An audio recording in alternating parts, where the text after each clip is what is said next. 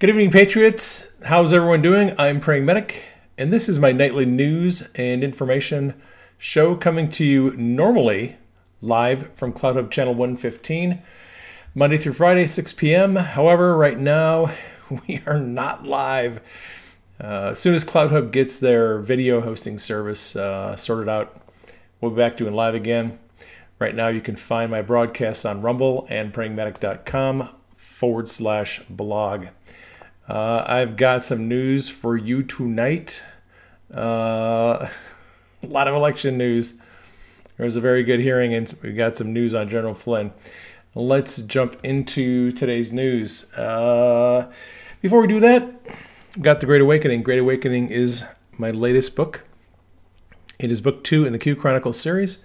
I cover the posts of the mysterious intelligence insider known as Q. Cover a lot of different subjects in this book. Talk about social media censorship. There is a chapter on the Rothschilds. There is a chapter on Red Cross and corruption in the Red Cross. There's also a glossary in the back of the book that has over 600 terms, acronyms, abbreviations, the names of government agencies you may not be familiar with. A lot of coded messages that Q uses. Those are decoded to the best of my ability in the back.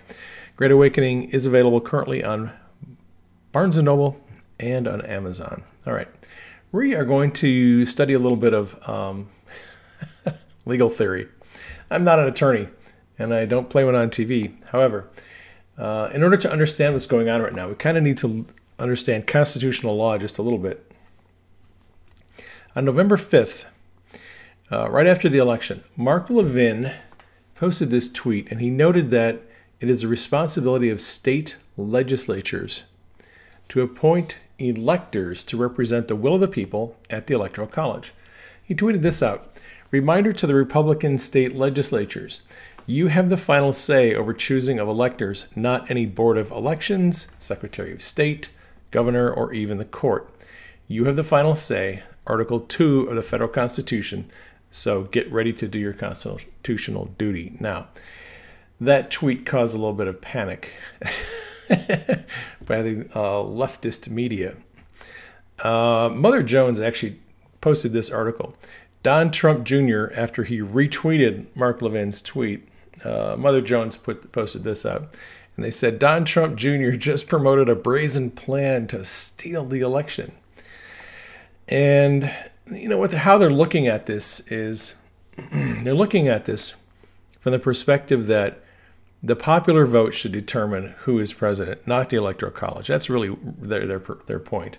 But unfortunately, according to the Constitution, it is not the popular vote. It is the Electoral College. And we're going to talk a little bit about the Electoral College. So, Washington Post, Politico, Lawfare Blog, and others have tried to shoot down this theory that Levin put out. And you can't really shoot it down because Article 2, Section 1, Clause 2 of the Constitution clearly establishes how state legislatures are to appoint electors to the Electoral College. And just read the text of it. Each state shall appoint in such manner as the legislature thereof may direct a number of electors equal to the whole number of senators and representatives to which the state may be entitled in Congress, but no senator or representative or person holding office or trust or profit under the U.S. shall be appointed as an elector. So an elector can't be a person holding one of these offices. But there are no other restrictions on how the state legislature appoints the electors. It's completely at the discretion of the legislature. And the number of electors is equal to the number of senators. Each state gets 2 senators plus the representatives, and that's just determined by population. Now, the 12th Amendment outlines how the president is chosen by the Electoral College and what happens if the Electoral College does not arrive at a majority. Now, that is a possibility that we need to look at, so I'm just going to read this. This is the 12th Amendment. President of the Senate shall, in the presence of the Senate and House of Representatives, open all the certificates, and the votes shall then be counted. This is after the Electoral College votes. So coming up here on December 14th, the Electoral College is going to vote. And the votes from the Electoral College are going to be counted in Congress by the President of the Senate. The person having the greatest number of votes for president shall be president, if such number be a majority of the whole number of electors appointed. So, president is elected by a simple majority of the votes by the Electoral College. That's it. It's really that simple. There's 538 electoral votes. A candidate needs 270 to win.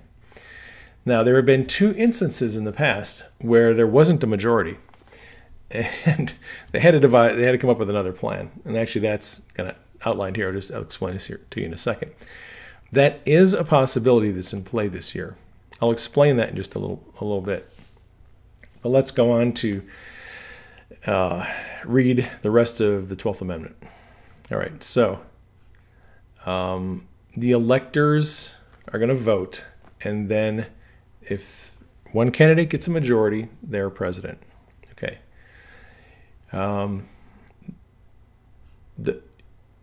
If the person does not receive a majority, okay, the House of Representatives shall then choose immediately by ballot the president.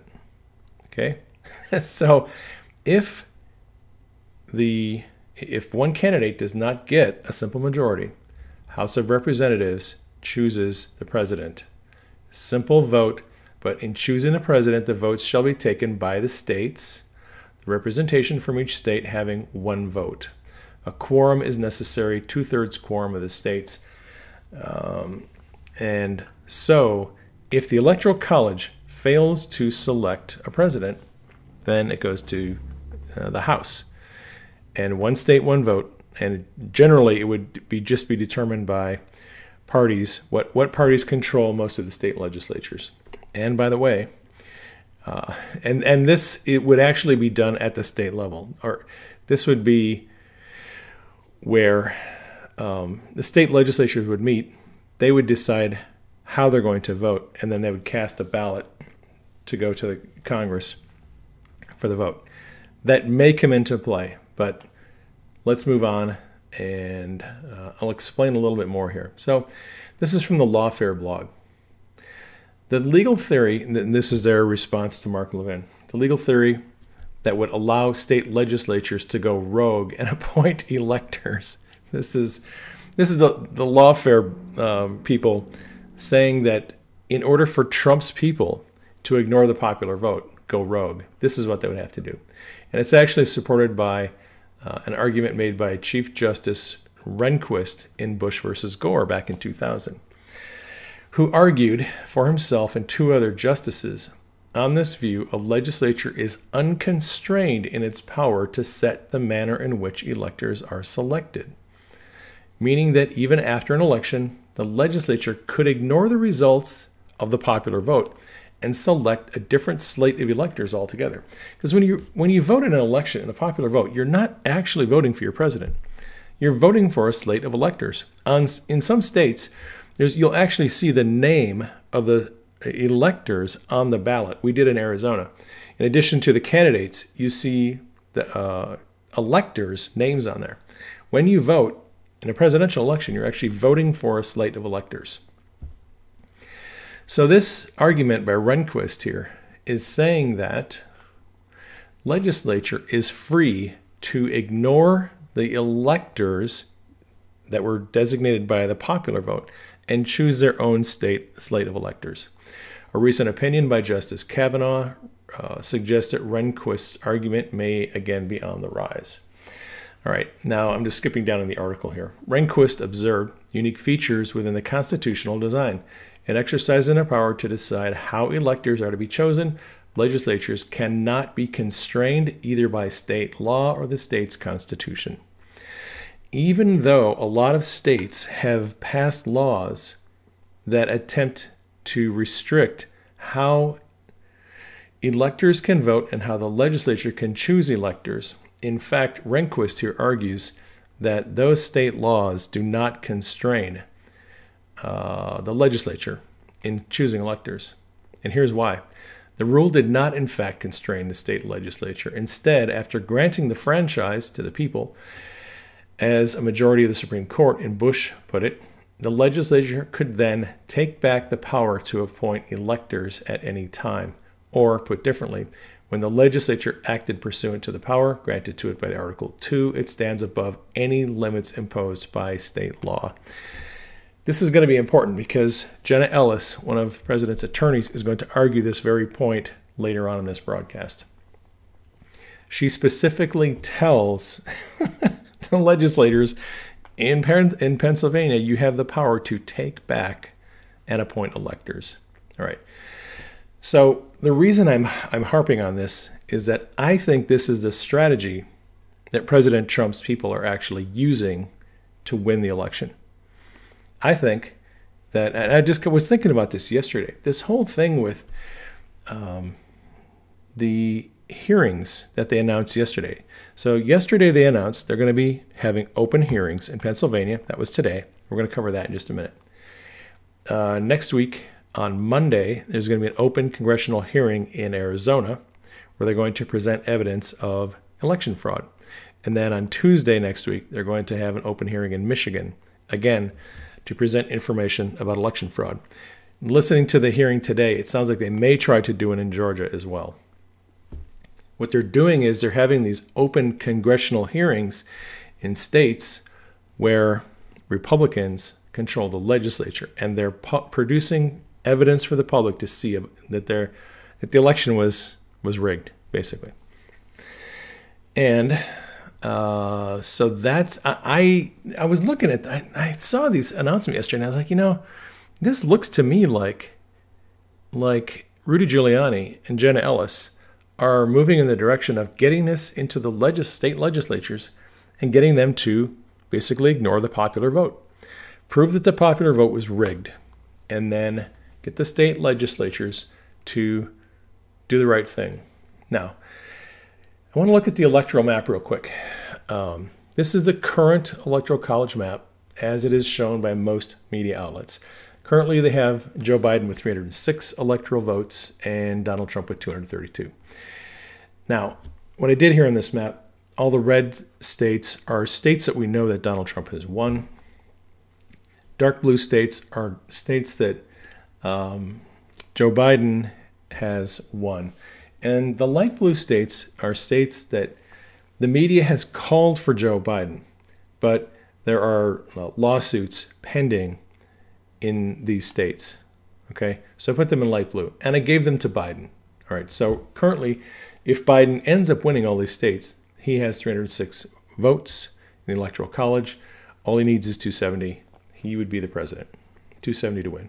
Now, here is one scenario that could happen. If the Pennsylvania state legislature decides to ignore the popular vote and choose a slate of electors that's going to vote for Trump, okay, that's 20 electoral votes right there. And if Michigan also, because they're holding a public hearing, if Michigan state legislature, which is controlled by Republicans, if they decide to ignore the popular vote and put up a slate of electors that are going to vote for Trump, that makes it very interesting because then Biden's electoral vote becomes 270 and Trump's is 268. The difference in the Electoral College is only 2 votes. So what does that tell you? That tells you that Trump needs one other state besides Michigan and Pennsylvania. Now, 2 states alone are not going to do it, even no matter what combination. So Pennsylvania is 20, Michigan is 16. Georgia is also 16. So if it was Pennsylvania and Georgia, it's still only 268 for Trump. Trump needs 3 states. And he needs Pennsylvania to be one of them. He could do it with Georgia, Michigan, and Wisconsin, but it'd be easier with Pennsylvania because it has the most electoral college votes of any state that is currently under deliberation and where there's lawsuits pending. So Trump needs one other state. Now, here's another scenario. If Pennsylvania, Michigan, and Arizona decide to and these are the 3 states where they're going to be holding hearings. They've already held a hearing in Pennsylvania. Arizona's congressional hearing is going to be Monday. Michigan's is Tuesday. If all three states decide in their state legislature to put up a slate of electors that's going to vote for Trump, Trump gets 279, he wins. Biden ends up with 259. Okay, that's one possibility. Here's another possibility. If Pennsylvania and Nevada, because there are lawsuits in Nevada that are pending. So let's say Trump flips Pennsylvania and he flips Nevada. That would actually not be enough to give President Trump the win with Wisconsin, because that still only gives him 268. So the three-state combination that would not work would be Pennsylvania, Wisconsin, and Nevada. If Trump flips Nevada and Pennsylvania, he needs a state other than Wisconsin. Either Michigan or Georgia would put him over. Right? So if he gets, let's say Trump gets Pennsylvania, Georgia, and Michigan, he's golden. He has 284. If he gets Pennsylvania, Georgia, and Arizona, that works out too. Any three-state combination, the three states cannot be with Pennsylvania, Wisconsin, and Nevada, because it won't be enough. All right. There's an interesting possibility, though. If Trump flips Pennsylvania, Arizona, and Nevada, okay, both candidates end up at 269. Because it would be 268 to 270 if it's Wisconsin, Nevada, and Pennsylvania. But if it's Arizona, that's one more electoral vote. Then it's a tie at 269. Neither candidate has enough votes, and it would actually go to Congress. All right, so that's the one scenario that this could get complicated, because, and it's a possibility. It's possible that the Arizona legislature might put up a slate of electors for President Trump, and a judge in Nevada could throw out a whole bunch of votes, and that could flip for Trump. So there are some interesting possibilities. All right, so let's go to Pennsylvania. There was a public hearing today in Gettysburg to provide opportunities for witnesses to testify about election fraud. So like I said, Michigan and Arizona are going to be next week. And it was a very interesting hearing. It's like 3.5 hours long. I listened to most of it. Some very good evidence came out of that hearing. Roscoe B. Davis posted this on Twitter. These are just some of the things that were mentioned in the hearing. One of the experts who looked at all the ballots said that they sent out 1.5 million ballots, mail-in ballots, and they got 2.3 million returned in the election. Well, where did the other 800,000 mail-in ballots come from? It doesn't quite make sense that you have 800,000 more mail-in ballots come back than you sent out.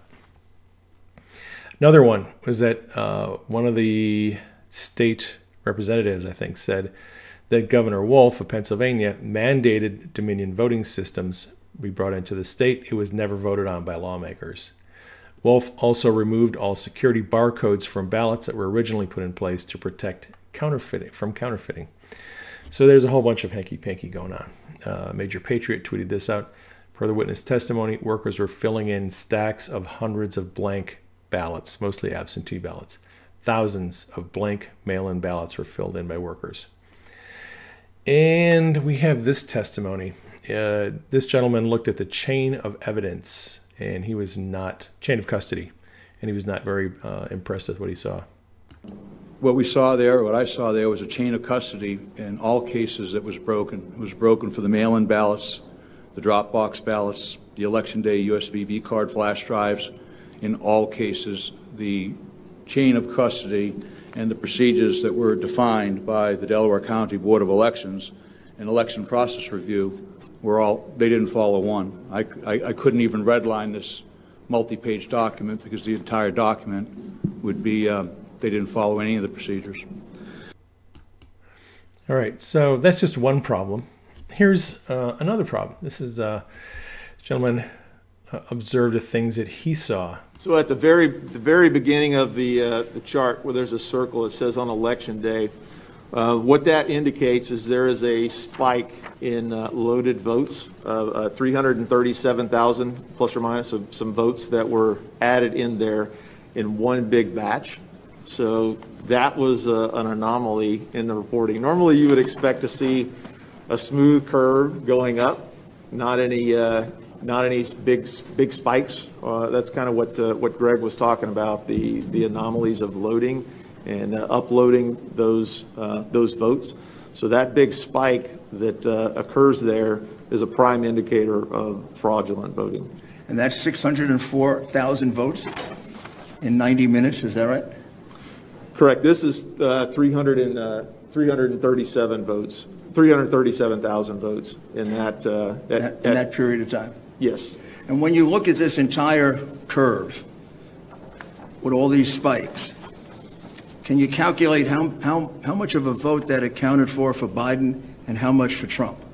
Close to 600,000. I think our figures were about 570 some odd thousand that all those spikes represent over time. For Biden? Correct. And how much for Trump? I think it was a little over 3,200.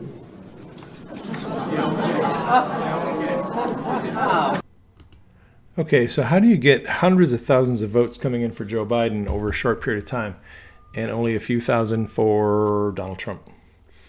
Just a lot of things that don't quite add up. Now, Jenna Ellis explained that there are lawsuits pending in several states and at least one lawsuit pending that has not been filed. And she seems to have confirmed my theory about the state legislatures. I'll let you listen to her. So as far as the campaign is concerned, we have pending lawsuits here in Pennsylvania. That's going up to the Third Circuit. They've granted an expedited review. We also have pending litigation in Nevada. We also have recounts in Georgia and Wisconsin, and we also have a pending lawsuit in Michigan. So regarding the mail-in specifically, we are still looking at all of the other legal options, and we are also planning on filing additional litigation by the end of this week. I won't go into detail on that. Part of what we are asking, or what we did ask initially, was to stop certification so that we could get to the bottom of this process. Clearly, you've heard sufficient evidence today that would lead any reasonable finder of fact to say that there's been sufficient evidence that you should stop that, you should not move forward with certification. What we would ask the judiciary in terms of remedy can be legislative as well under the Constitution. And I would direct your attention to Article 2, Section 1.2, which says that each state shall appoint in such manner as the legislature thereof may direct a number of electors. And so you, the legislature, without judicial oversight, can direct and take back that power. You have the opportunity as the legislature, and legislature in this context means the state legislature. So although there has been delegated authority to your Secretary of State and according to your law, at any time you can take back that power, and that is the provision and the protection that is embedded in the Constitution to make sure that when there are instances of corruption in a state, that the state legislature, which is the representatives of we the people, all of these wonderful people who are here today in Pennsylvania, and all of your constituencies who voted and who want their voice to be heard, because we are a government of the people, by the people, for the people. We the people need to submit. Thank you. Need to submit our vote. And so I would say in terms of a remedy, you may fashion that even outside the purview of the litigation that we are now bringing. Although it's the responsibility of county board of elections to set up the elections and run them, and it is the responsibility of the Secretary of State to take all that information and get it certified, and it's actually the responsibility of the governor to oversee the certification of elections. It is not their responsibility to appoint electors who go to the Electoral College. And as Jenna Ellis pointed out here, it is the responsibility of the legislature, and she is asking them to take back that power. And I think that, like I said, this is confirmation that I believe what Trump's legal team is going to do is they're going to have these hearings where they expose all kinds of corruption, and they're going to ask the legislatures to say, look, you can see all this corruption. You can see the vote was rigged. You can't really justify counting all these illegal ballots. So I think they're asking to have them set aside the popular vote and to choose and seat electors who are going to do what they believe is the right thing, the will of the people. And I think that is going to be their game plan going forward. Article 2, Section 1, Clause 2 gives that power to the legislatures. And I think it really hit home. Senator Mastriano, who helped kind of run the hearing, he had a very good closing statement. And you can, if you listen to what he's saying here, you can tell that he was convinced. And I think that the state of Pennsylvania is actually going to select a slate of electors that is going to vote for Donald Trump. Let you listen to him. I started this off quoting from John Adams. We are in Adams County. You know, facts are stubborn things. There's a lot of hard facts out there, and guess what? As history and change in 1863 in Gettysburg, back then it's July 1st, 2nd, and 3rd. So on this day, history is changing for our country and state back at Gettysburg once again. We move heaven and earth with American dollars to secure elections in Iraq and Afghanistan and elsewhere. We can't do it in our own state. It's by design. There's people in Pennsylvania not interested in safe, secure elections, and we have to correct this. There's two things that need to happen. First off, we need to make sure the real winner is sent forth from this presidential election. And number two,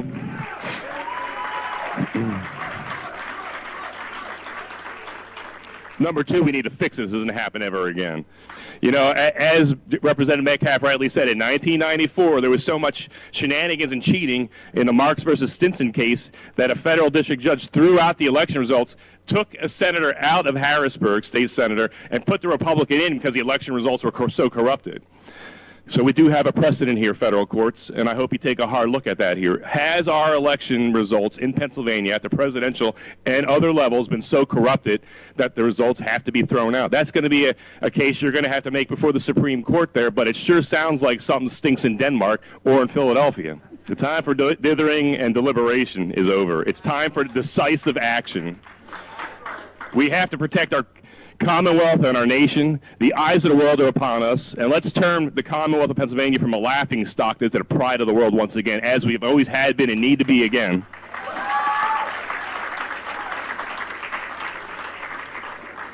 This is our day, this is our hour, this is our time. So yes, Mr. Franklin, a republic if you can keep it, we're going to keep it. A republic if you can keep it, and we're going to keep it. Well, I have confidence that the exposure of corruption and fraud in Pennsylvania is something that these legislators, that they can't very well sweep under the rug. It's out there. It's in the public domain now. It can't be hidden, and they're going to have to deal with it. And like I said, I think this is going to compel the Republican legislature in Pennsylvania to do the right thing, and I think they'll end up putting up a slate of electors that's going to vote for Donald Trump. Now, one of the goals of Trump's legal team is preventing states from certifying their elections because of fraud. Today, a Pennsylvania judge ordered that the state stop its certification process. I'm just going to read this to you. Pennsylvania court has ordered the state to halt work certifying its elections until Friday, when it will hold a hearing on a lawsuit trying to have all mail-in votes disqualified. They want to have all mail-in votes disqualified. Mike Kelly, congressional candidate Sean Parnell, and 8 other petitioners claim last month's election to allow all voters to use mail-in ballots was unconstitutional. And it was, because that was a decision that was not made by the legislature. That was made by other people. And it is up to the legislature to decide how elections are going to go. Because of the electors, by law, must perform their duties at the seat of government of this Commonwealth, this court may also enjoin respondents from permitting the electors to assemble at such a location. So the judge may, in addition to ordering the state not to certify its election, it can prevent the electors from meeting for the Electoral College. All right. And this article goes on to say, one long shot possibility for Trump is that states fail to certify their results by December 14th, when electors are due to meet to select the 46th president of the United States. Actually, it's December 8th. I mean, the Electoral College meets on December 14th. But electors are seated on December 8th. That's a hard deadline. So if the judge prevents the state from certifying through December 8th, the state's probably not going to be able to seat electors for the Electoral College.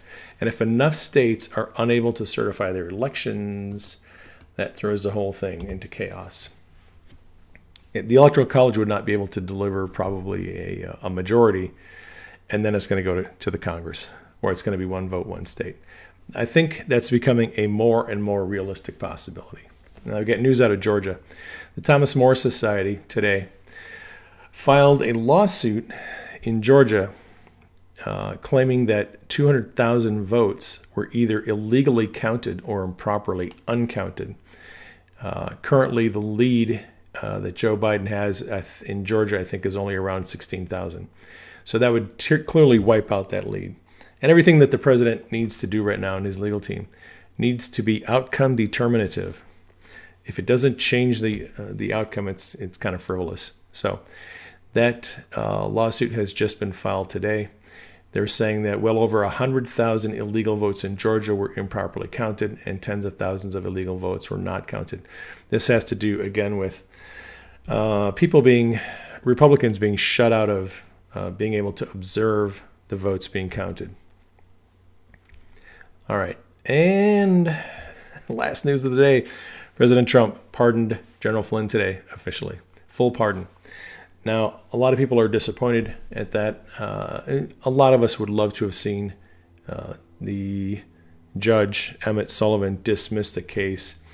Apparently that was just not going to happen.